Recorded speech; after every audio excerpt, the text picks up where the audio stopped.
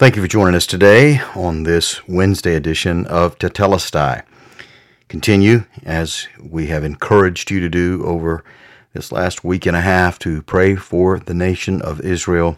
Again, things continue to escalate in all kinds of ways, and we just continually need to be praying for God's peace, for God's intervention in this situation, for the salvation of lost souls, both Jew and Arab. We need to be praying for believers in the midst of that, to be bright and shining lights in the midst of the darkness, and for God to impart wisdom to the leaders of the nations to act in accordance with what is just and what is right before Him.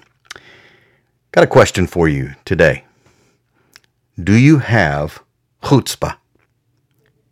And do you have a chutzpah kind of faith? Now, chutzpah is an interesting Hebrew word that was used in Yiddish and also translated into English, but you probably have heard someone make reference to someone having a lot of chutzpah.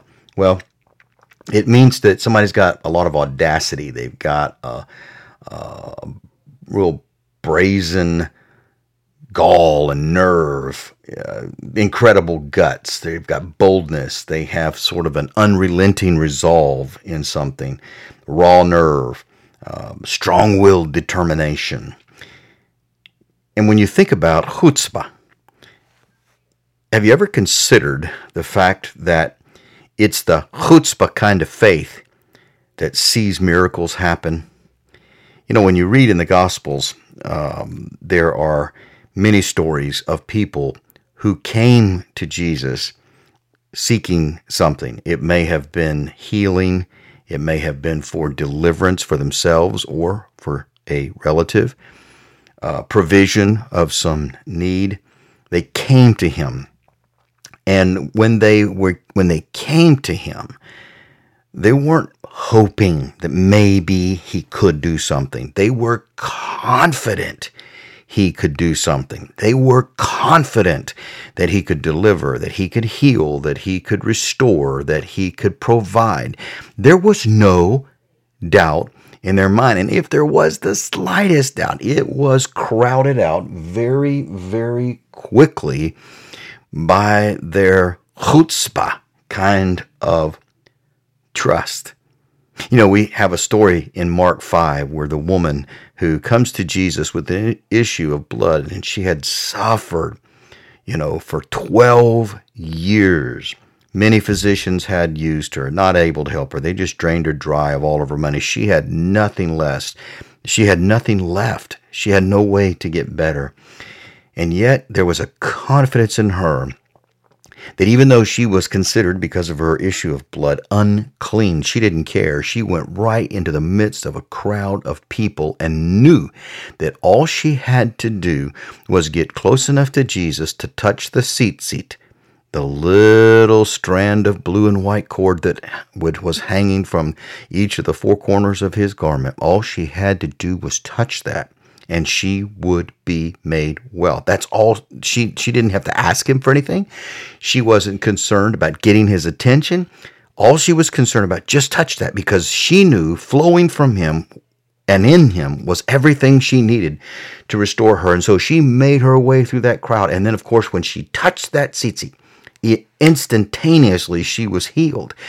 And Jesus perceived, He was aware that someone had drawn from the well of His provision and His resources. And He stopped and wanted to know who touched me. And of course, the apostles are like, man, you're surrounded by people. There's people are crowding all over you. Why are you asking who's touching you? A lot of people are touching you, but Jesus knew someone had touched Him in a very unique, in a very different way.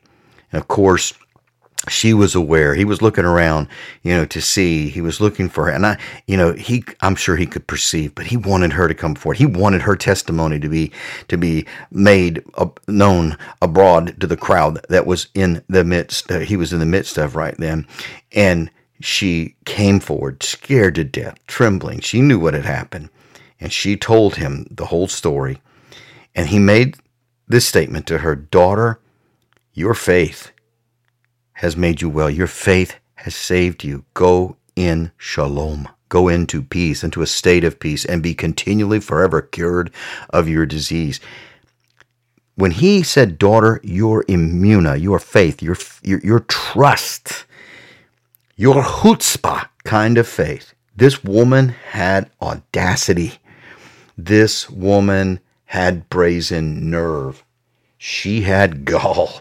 She had incredible guts. She had boldness. She had an unrelenting resolve. She had raw nerve. She had strong-willed determination that she was going to get to Christ because she knew that he would do what needed to be done in her behalf.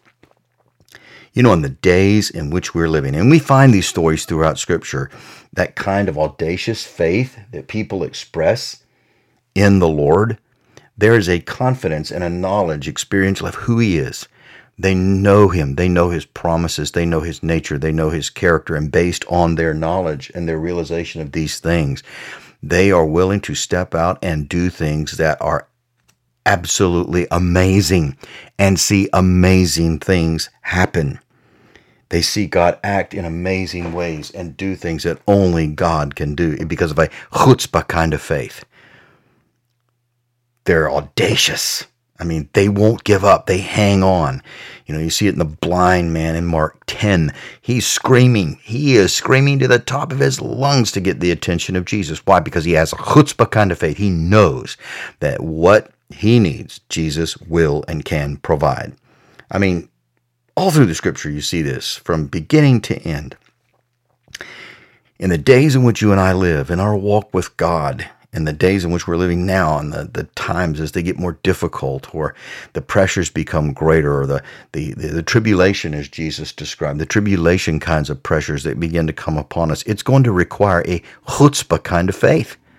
It's going to require an audaciousness, a resolve. It's going to require strong-willed determination to hang on, to believe God. Now, again, faith is a gift. And this is a kind of faith that the Holy Spirit produces within us. We don't muster this kind of faith up. We don't produce it in and of ourselves. It is a gift from God. It is a grace gift from God.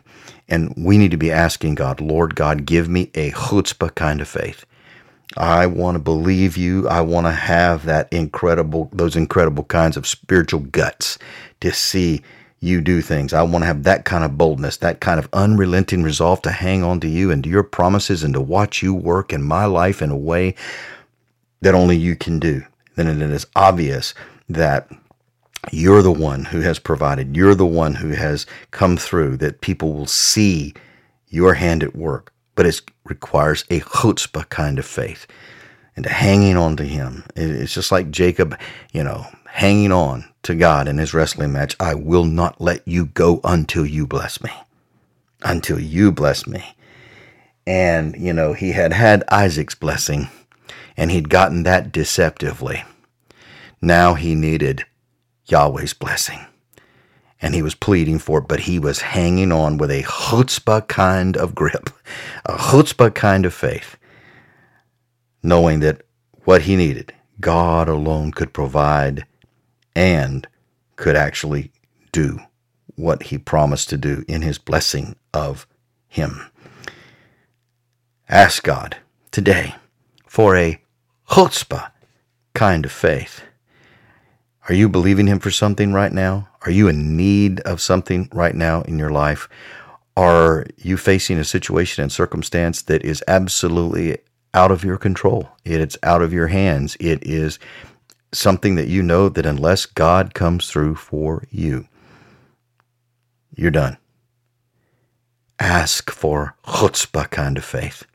Lord, give me that kind of unrelenting resolve, strong-willed determination, incredible guts.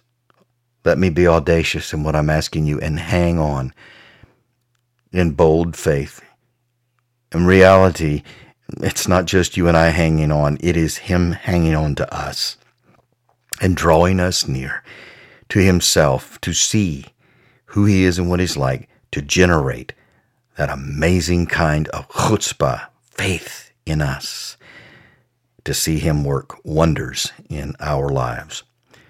Well, may the grace and peace of the Lord Jesus Christ be yours today in fullest measure.